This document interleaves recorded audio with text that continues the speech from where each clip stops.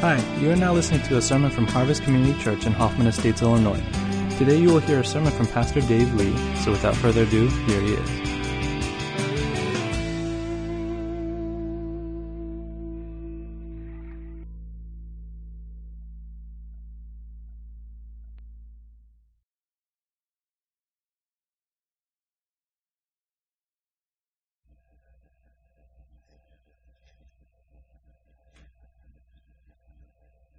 I've used that clip once before, but I couldn't resist.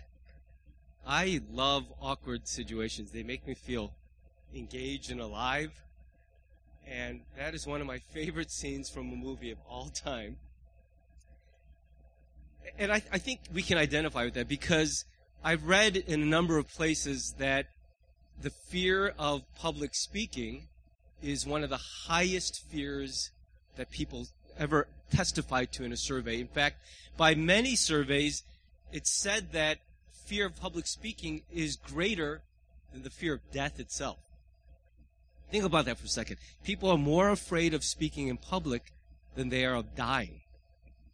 And if speaking in front of other people is awkward and difficult, then speaking to God in front of other people has got to be even more nervous and more tension-producing for people. And so I think it's one of those areas that most people that I know, they don't want to be asked, will you pray in front of the church on behalf of all of us? And yet in thousands of churches all over the world this morning, people are standing up at a pulpit or at a podium, and they are uttering a prayer on behalf of everybody else. We call it corporate prayer not because it takes place in a corporate setting, but because corporate meaning, this is prayer that we do all together. Most prayer is, if you think about it, a very private kind of a thing. We think of prayer as a personal communication between me and God, but on Sundays we do this thing called corporate prayer where we as a group together lift up our hearts to God and lift up our voices to God. Now, maybe it's because it's the shortest part of any worship service. It lasts maybe 2-3 minutes. If you go to first generation Korean church, sometimes it lasts 10 minutes, depending on how moved the elder happened to feel. I once was at a Korean church service where the elder did a prayer for 10 minutes, and I woke up about halfway through it. And I want to ask you, because I think it is one of the most forgettable. It's like almost like you hit the pause button, and you're free to wander for a little while and then come back to everything. And I want to ask you, if you're honest about it, when somebody's up in front of the room praying like Pastor Frank just did, a wonderful prayer, by the way, what's going on with you? Be honest about it. Do you ever find that you're kind of in a state of hypnosis, where your mind is wandering, you're thinking about all these other things, and then the word amen is like the trigger word where the hypnotist pulls you out and wake up? Some people feel that. I used to feel that all the time growing up in church. Like someone would be praying, and I'd be like, oh man, I wonder if the Bears are going to win. I wonder if that girl's going to show up at church, things like that. I was a kid. I was thinking about those things, and then the guy would say amen, and I would snap too. Where's your mind when somebody else is praying? How engaged are you in the setting of corporate prayer? Now, you can remember the series that we're in. It's a short series, but we're talking about these familiar religious activities that make up what we call a Sunday church service. And what we're trying to do together is to give significance, proper significance, to these things we do week in and week out, because it's very easy, if you've been to church for a while, to be completely on autopilot, going through the motions of a service, and find that you haven't really engaged at all from beginning to end, but you're here doing what you know you're supposed to do week after week. So I want to teach you two things that I think should be on your minds every single time you find yourself in a setting where Christians are gathered together to pray. Okay? Your personal prayer life, it's a whole other sermon, it's a whole other subject, but I'm talking about any time a group of Christians gathers together for prayer. There are two things that I hope you will remember that will stick with you for the rest of your life. The first of those things is that corporate prayer is praying for everyone. Corporate prayer is praying for everyone. And I'll unpack that a little bit, what I mean by that. It's interesting that we have a separate term for praying for other people. We call it what? Intercession. Intercessory prayer is when we pray for other people, and that seems to presume that when we talk about regular prayer is praying for ourselves. And I think that's the experience most people have, is prayer is a very individual, intensely personal activity, and when I engage in it, when God finally gets me praying, my most intense, prolonged, faithful seasons of prayer in most Christians' lives are when they're going through something, they're bearing a burden, they're struggling or suffering, pain has visited them, and so they're driven to pray in dependence upon God. Now, that's not speaking to everyone. If you're in a place of spiritual revival and you're doing really well with the Lord, please don't feel accused by anything I'm saying, okay? But for a lot of Christians, that's their experience, is that most prayer is prayer for themselves. I know especially that that's true in an individualistic society like you'll find in the United States or in Europe and developed nations, where people are bred by society to think very much about their own affairs, their own finances, their own families, that so much prayer is self-focused. So when we pray for other people, we have a separate term for it. We call it intercession. It is when we turn our eyes away from ourselves and begin praying to God on behalf of other people. Excuse me. Now, I don't want to criticize it too much, because the truth is God does want us to bring our burdens to Him.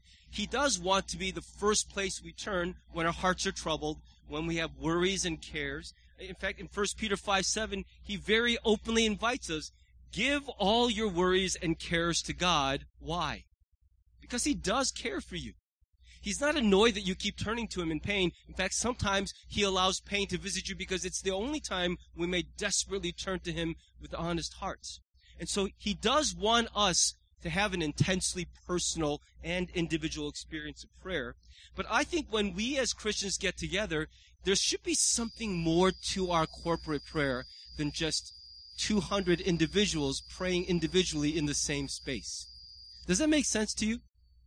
That corporate prayer should not just be individual prayer times however many people are in the room, but that when we gather together for prayer, there should be a very different dimension that's added, which we don't always get as a focus when we're praying by ourselves. Now, at Harvest, we've always called the corporate or public prayer time kingdom prayer. And what that's meant to suggest is it's the time in our service when through prayer, we are reminded that we are part of a bigger kingdom than just our own lives and just our own church.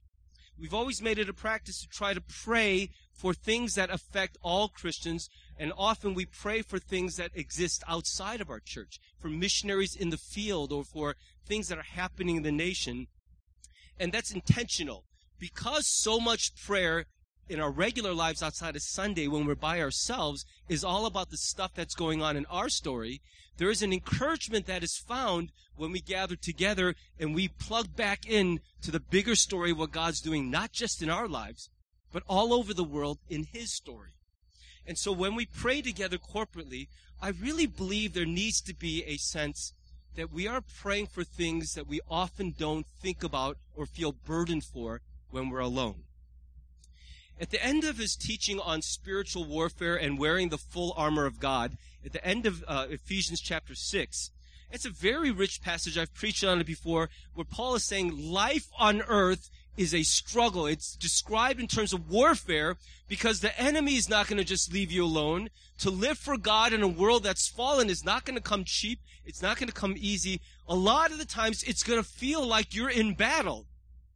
How many of you guys can identify with that, maybe today or in your recent life, that life, just living, trying to live, eyes focused on God, feels like a battle? I would love it if it felt more like a baby in a stroller. Whenever I see that, I think, I wish they would invent an adult stroller and someone would just push me around. Imagine how good that feels. Just lay there while someone's pushing you through a mall and background noise and you don't have to walk. Somebody's going to invent that. It's going to make billions of dollars, the adult stroller. Mark my words. I said it first in public. I would love for life to feel like that. But the truth is, many days, I feel like I'm going to war when I wake up. I'm lacing up my boots and going, today's going to be a fight. If not my own fight, somebody else's fight. I'm going to jump in, and we're going to do battle today. And so Paul gives some very clear teaching on how we engage in spiritual battle and how it's different from earthly battle. And at the end of that teaching, he throws in this little verse in Ephesians 6:18, and here's what he says. Pray in the Spirit at all times and on every occasion. Stay alert and be persistent in your prayers for all believers everywhere. And what Paul is saying is, it's not just a fight for you. It's a fight for everybody who wants to live for Jesus Christ. That you're not alone in the struggle, and if you ever feel isolated, you're going to struggle even more because you're going to think somehow God or the universe has it out for you. That the struggle you're going through is yours alone to bear. And what he reminds us of is when we gather to pray, part of spiritual warfare is we remember that everybody is struggling, and we stand together, and we don't fight just our own fight, but we fight on behalf of others around us.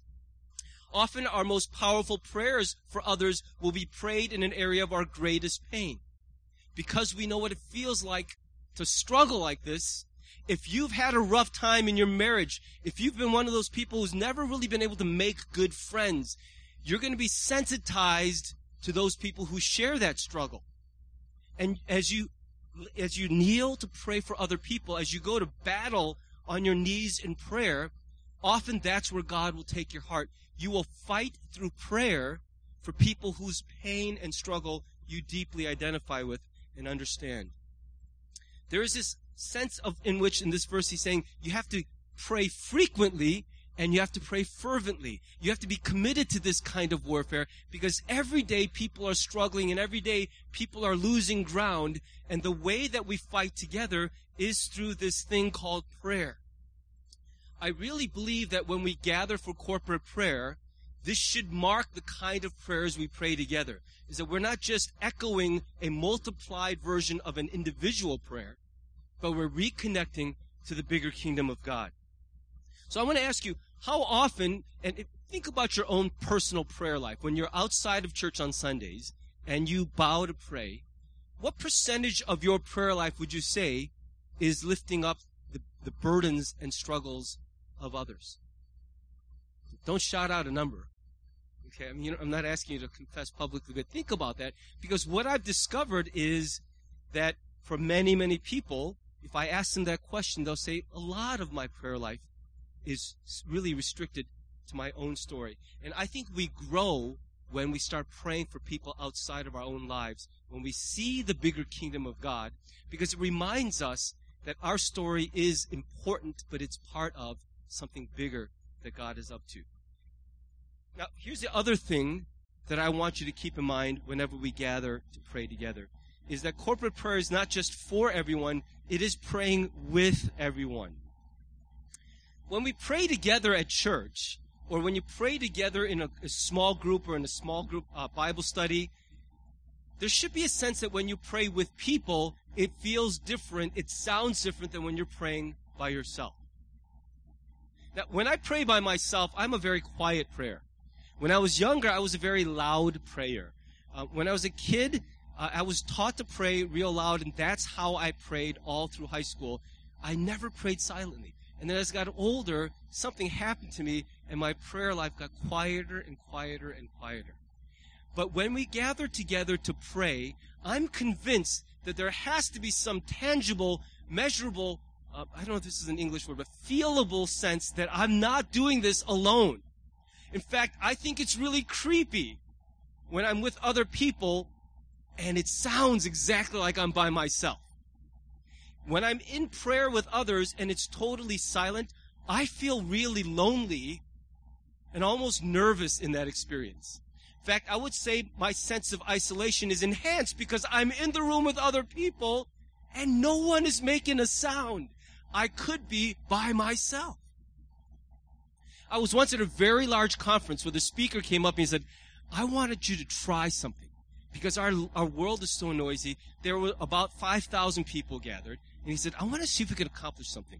In a room full of 5,000 people, I want to see if we can have 10 seconds of absolute quiet. So he invited everyone, just turn off all, they unplugged the instruments, and it's just everybody be quiet. Don't even clear your throat. 10 seconds.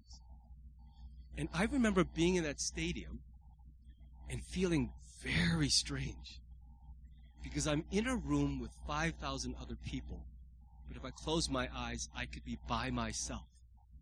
And in that moment, I felt totally disconnected to every other person in that place. It was like being around a huge crowd, but really being by myself. Now, the reason that the speaker did that exercise was, in fact, he kind of gave this punchline after. This is what life feels like for a lot of people who live in isolation, who feel disconnected from the people around them, is that there's noise everywhere, but their world is very quiet. And I can touch that whenever I'm praying with other people, and there's just the dead silence of the frozen chosen. You know what I'm talking about? Nobody even mutters, amen, mm-hmm, yes. Like, it's just like I'm making a speech and everyone's just listening voyeuristically. He's talking. And when that happens, I don't really feel like we're praying together. Now, I don't want to belabor that point too much because it's not natural for a lot of people to make sounds when somebody else is praying. If you're Asian, it's really difficult because we're very quiet folk, we Asians. But I've prayed and preached in other settings, and there is so much feedback, so much sense that I'm in the room not by myself. And I think that's the thing we can learn and grow in as a group of people, is when we pray together, there should be some sense that we're in the room together. When Jesus had risen from the grave, he spent about 40 days hanging out with his friends, giving proof to them that he had risen from the dead. And then he ascended into heaven miraculously. I mean, he literally just floated up into the sky and went to be with God. But before he did that, he told his followers, very soon, power is going to come upon you as the Holy Spirit visits you, and then you'll go out and change the world in my name. You'll bring out a message that will change people's lives.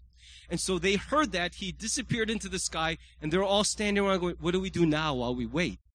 And their response was to gather in the same place day after day, and they committed themselves to prayer.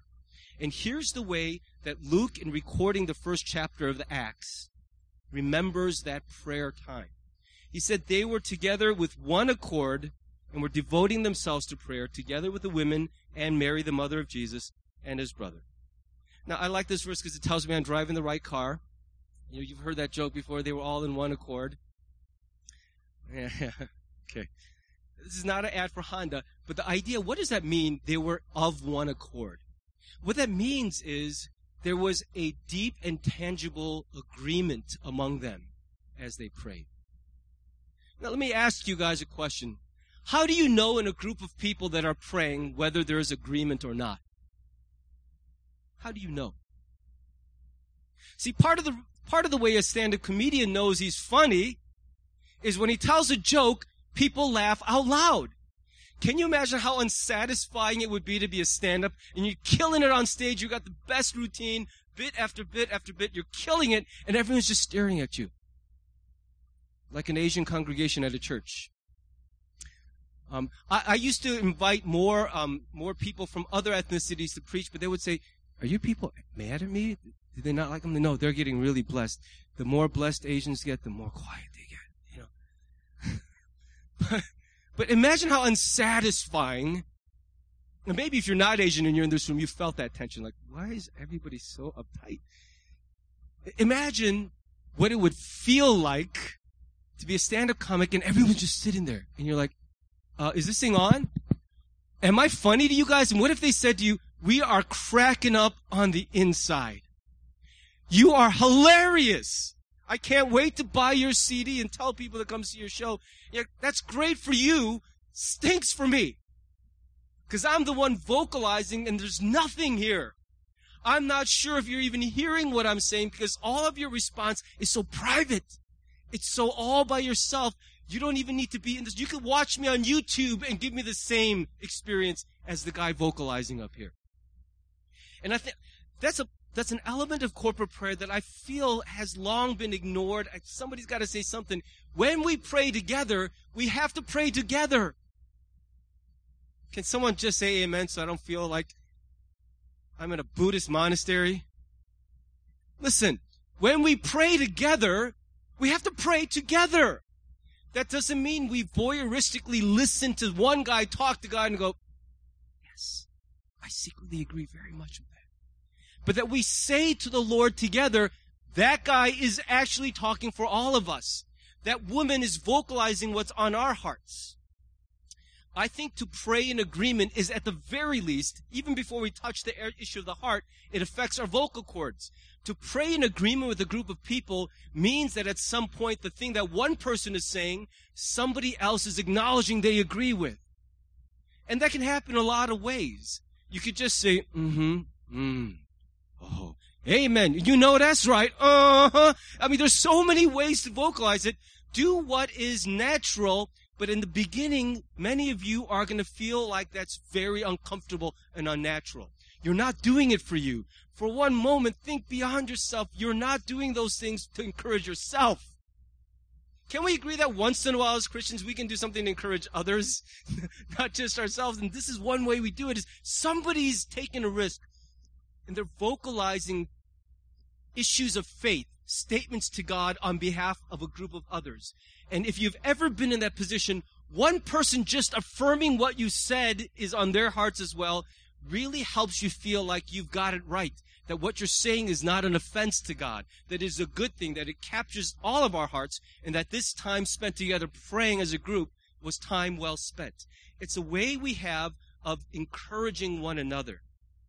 But here's another reason why I think it's so important to agree together in prayer, even at the level of the heart and mind. When we pray with each other, it enriches our faith. It gives us new dimensions on our view of God that we wouldn't have if we always prayed just by ourselves. That's why it's so costly to zone out when somebody else is praying. It is when someone is praying that you are hearing them vocalize their point of view. The way they think about life and the world and God, they're saying those things out loud, and if you zone out, you're going to miss something that could deeply enrich the way you experience your own faith. Let me give you an example. I've had many people ask me, listen, I'm really struggling right now. I'm suffering. I feel the edges of bitterness creeping in. Can you pray for me? And as an American, when I hear that request, the first thing I think of is what? How would I pray when my friend says to me, I'm really struggling. Can you pray for me? What is the natural American response to that request? God, deliver them from this struggle. Help them to experience freedom from it. Let it be over soon, and let them get back to life as usual in awesomeness, as is our right as Americans. Amen? I'm being a little sarcastic. I hope that doesn't put you off. But I'm being sarcastic because I was so humbled when I traveled to Africa. And Africa is a big continent. It was particularly Uganda. And I was gathered with a small group of people, and one guy was laying down, like, stuff that, when he said, I'm struggling, I was like, that's a whole other level. I don't have vocabulary to respond to what you just shared with me, because it's making my brain want to explode. It was really heavy stuff. It had to do with echoes of genocide and the awkwardness of a neighbor that had killed your relative with a machete, and, you know, like really gross stuff. Like, and he goes, I'm really having a hard time forgiving my neighbor who hacked my own relative to pieces in front of me. I'm like, yeah, I think I would have a little hard time with that too. So he said, will you pray for me? I was about to pray, but then another pastor stepped in and he prayed. And as I was listening to his prayers, I was shocked at what I was hearing, because his prayer was, God, we thank you for the gift of suffering, which stretches our faith and reminds us of your goodness. And I just said, in a million years would not say thank you in response to that. I couldn't find any silver lining in that cloud. I would just be like, God, make it over. That's horrible. That's like post-traumatic stress disorder level of horrible. I would just ask for deliverance. And this pastor dug in and prayed, do not let them sin in their suffering. Let them bring glory to you regardless of the cost of this, the weight of it. And he kept praying like that. And not once did he pray what was on my mind, help the guy out too, Lord. He just prayed for the guy to keep his faith in the midst of struggle. And I realized, and this is not me comparing the other parts of the world to America, what I was learning was, if I only pray by myself, I would only look at the world one way. But when I pray with other people and they vocalize their faith, sometimes I am shocked and jarred by a point of view that I never in 1,000 years would have had, but it reminds me that these people spend their whole lives looking at God this way. And it stretched and grew me because I realized, just like a fish doesn't know it's wet, I don't know just how me I am all the time. Do you understand that phrase? Do you realize how you are 24/7? How great and awesome that is, but how restricting and limiting that is as well? And the reason God gives us community is so that as we listen and engage and pay attention to each other, as one person vocalizes their faith, I am learning multi-dimensional ways of thinking about God and seeing His presence and activity in the world. And it grows me. It stretches me. It helps me have a deeper, more robust faith. Sometimes it gives me hope when all I was feeling was despair, because I feed off the optimism and hopefulness of my brother or sister who doesn't seem to be as freaked out by the struggle as I am. I'm amazed by the composure of veteran pastors. When I was a 20-year-old pastor, 20-something, and I was called into hospital rooms where somebody was terminal, I was this bundle of raw nerves. I felt like someone walking into the room without skin on. I was so nervous, so uptight. As a young man, I wasn't used to going into hospital rooms where people are preparing to die. And I would always marvel when an older, gray-haired pastor walked into the same room. He was smiling, he was engaging people, he was offering comfort. The whole time I'm like, oh, this is so uncomfortable. And the other pastor is going, the Lord is in this place. He's going to meet you even in this final hour. He sees you. And even though your time on earth might be drawing to a close, you can go home in His arms.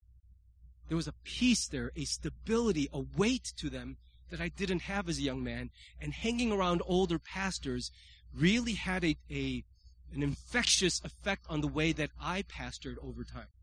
It matured me. It grew me up. Young people freak out a lot. Amen? Because everything's new and everything's intense and everything's going to kill us and it's over. Young people, I remember what it felt like to feel everything on steroids, man. Just pow, pow, pow. And I miss that. It's a good thing. But young people, pay attention to the prayers of old people. Your faith will grow as you look at life and God through other people's vocalized faith. That's one of the reasons why I think corporate prayer is such a powerful opportunity. And if you space out while someone's praying, you're losing an incredible opportunity to grow in the way that you understand and relate to God. Listen to what Jesus says in Matthew 18. He's just taught on how we administer discipline when someone in the church has really started to rebel openly. And after teaching the proper procedure for disciplining somebody who has gone away from the faith, he says, listen, when you guys have to come to a course of action, when you have to come to a decision about how you feel about this person's actions, when you decide to sanction them or to fold them back into the community, you will know you're making the right choice if there is agreement in my name among even two of you. Meaning when you guys pray about this issue and you begin to agree vocally that this is what we hear and feel from the Lord, then within that agreement, I will be present with you. In your agreement in my name, my presence, my authority, my affirmation will also be there with you. In other words, when we agree with each other, especially in the context of prayer, His presence is found in that agreement. There's something powerful that happens in a room when someone says something to the Lord and the others with them simply utter the word amen. So be it. Let it be. We believe this to be true. And in that agreement, God is present in that place. That's the promise of Jesus. The primary purpose of this verse, despite its traditional use, is not to say, well, there's only 5 people at our church, but God is here anyway.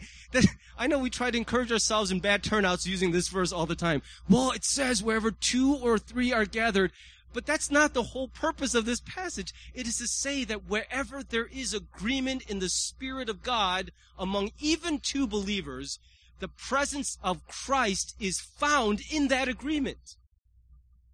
That's why when we're praying, we're not just eavesdropping on somebody. We are agreeing because in that action, the presence of Christ enters that corporate prayer setting, it begins to bring us together. That word agreeing is the Greek word symphoneo, from which we get the English word symphony.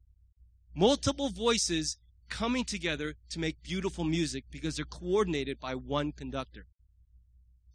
And something powerful happens when everyone starts out in a panic and someone brings to bear the sovereignty and the watchful care of God, and everyone's beginning to echo not, Lord, please help us, but they're beginning to utter, God, you are good. God, you are here. God, you are in control. And as people begin in one voice by the conductor, he's saying, no, you guys are all off over here. Come back to the score. You're in a frenzy. You're panicking. You're worried. You're afraid. Come back to this place. And as one person vocalizes a prayer and the others begin to come online and everyone's tuning their instruments and they're in the same key, something amazing happens in that corporate setting, which you will not regularly experience in private prayer. There is an encouragement that comes to us by hearing each other's voices of agreement as we pray with and for one another. Amen? Now, I'm going to give all of you a near heart attack. I'm done preaching. You know, I have a reputation. I'm done preaching because I felt like, why would I drone on and on about corporate prayer when we have an opportunity to do a little bit together? So here's what I would like to try in an effort at trying to teach us experientially both those aspects of corporate prayer. Praying for everyone, meaning praying for things in the kingdom beyond just our story, but also learning to listen to each other's prayers and engage and agree together so that as I listen to somebody else pray about this topic, I'm perhaps being challenged to think about it through a whole different perspective. And so here's what I'd like you to try. Okay, and play along with me, please. It won't last very long, maybe a few minutes. But here's what I'd like you to try. Just pair up with someone near you. If it's your honey, that's great, you know. If it's somebody close to you, that's good. Maybe it's not common that you actually pray with one another or for each other. Here's what we're going to do. If I can get that one slide up here. We're going to try praying for and with everyone this way. Last Sunday was the International Day of Prayer for the Persecuted Church. I don't know if you know this, but people are still being put to death just for being Christians all over the world every day. Gordon Conwell Theological Seminary did a study in 2010, and their findings were that on average, every year, just shy of 160,000 Christians around the world are killed for no other reason than that they confessed their faith in Jesus Christ. 160,000 of your brothers and sisters are put to death every year just because they're Christians. So I think it's important for us, in light of that fact, to begin praying for those who are being persecuted and live every day of their faith in fear for their lives. And another prayer, you can pick one or the other of these things. Another thing we can pray just in attaching ourselves to the kingdom is, we're not the only church in town. There are a couple really big ones not that far down the road from us. And there are many local churches that we've had relationships with. We have loved ones and friends who attend them. And I think too often churches see each other as the competition, when in fact we're actually in it together serving the same Lord. And there needs to be more, in my opinion, a more spirit of generosity towards other churches as we pray for their success, their health, their growth. We want to bless other churches. So depending on whichever one of those resonates in your heart more, I want you to pair up with someone and just say an out loud prayer for either one of these topics. And as the other person is praying, don't think about the Bears game or your shopping list. Listen to what they're saying and how they're saying it. And if they say something that tugs at your heart, reach way down in the bag of tricks and say, Amen. I like it. That's right. Mm-hmm. Bring out the little soul in you. You can even say, mm-hmm. That always encourages me when I hear that. Just, mm-hmm. Just something that says to you, you're not talking to yourself. I'm with you, and as you pray, I'm praying with you. You're not praying on my behalf. We're praying together. You're just the one making the sounds, but we're together in this. And so just practice that. Stretch a little bit. We're going to spend 3 minutes trying to do that together. Take turns praying, and no long speeches, quick prayers. Pick one of those two topics pair up and let's pray together for a few minutes. And then I'll call us back together and end, okay?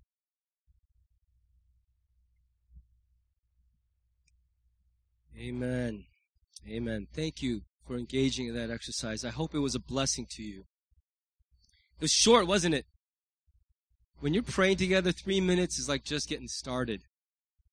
And I want to encourage you, whenever you have the opportunity to be around other Christians, take at least a few of those minutes and devote yourselves to praying with each other. Praying together grows us in ways that praying alone doesn't. And whenever we have that opportunity, we need to become more a praying church. Certainly we want to pray together corporately more often than 3 minutes on Sunday mornings. And so in the setting of your small groups, but also next year, in the new year, you're going to be hearing more opportunities for those who just on a given day feel prompted, wanting to get together with other Christians and pray, that we're going to make those opportunities available for you on a regular basis, because we believe that God will grow us as Christians when we devote ourselves to prayer. That He will move mountains and do great things when we depend on Him together in prayer. And so we're going to be creating opportunities for our congregation to come together for no other purpose than to pray together. And I think some of us have been waiting for that a long time and will really, really grow in our faith through it. I also want to encourage you, whenever you are in corporate prayer, keep these things in mind. That together our prayer life should sound and look different than just a multiplication of our individualistic prayer. And that when we pray together, it's important for us to keep stretching in this area of letting those who are praying know that we're in the room together in spirit with them, agreeing together and backing them. Amen. Let's pray together. God, we thank you so much for the hope and confidence that we are given as your followers. You told us that whenever we need to talk to you, we just have to talk to you. And you never sleep. You don't turn your back on us. But you are always there. And you are ready to listen, and you have power to respond. There's no one like you. We can talk to every other person on this planet, and it would never do as much good as even a moment spent talking to you. So impress that on our hearts, that prayer is not a drudgery or a burden, but it is our lifeline to you. It is our conduit to you and to your peace and your great power. It is where our suffering takes on a different meaning and our fears give way to your great peace.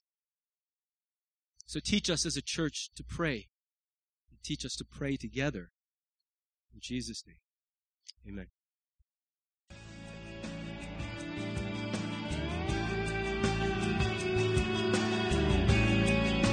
Thanks for listening to the sermon from Harvest Community Church. If you would like more information or have any questions or comments, check out our website at harvest-community.org.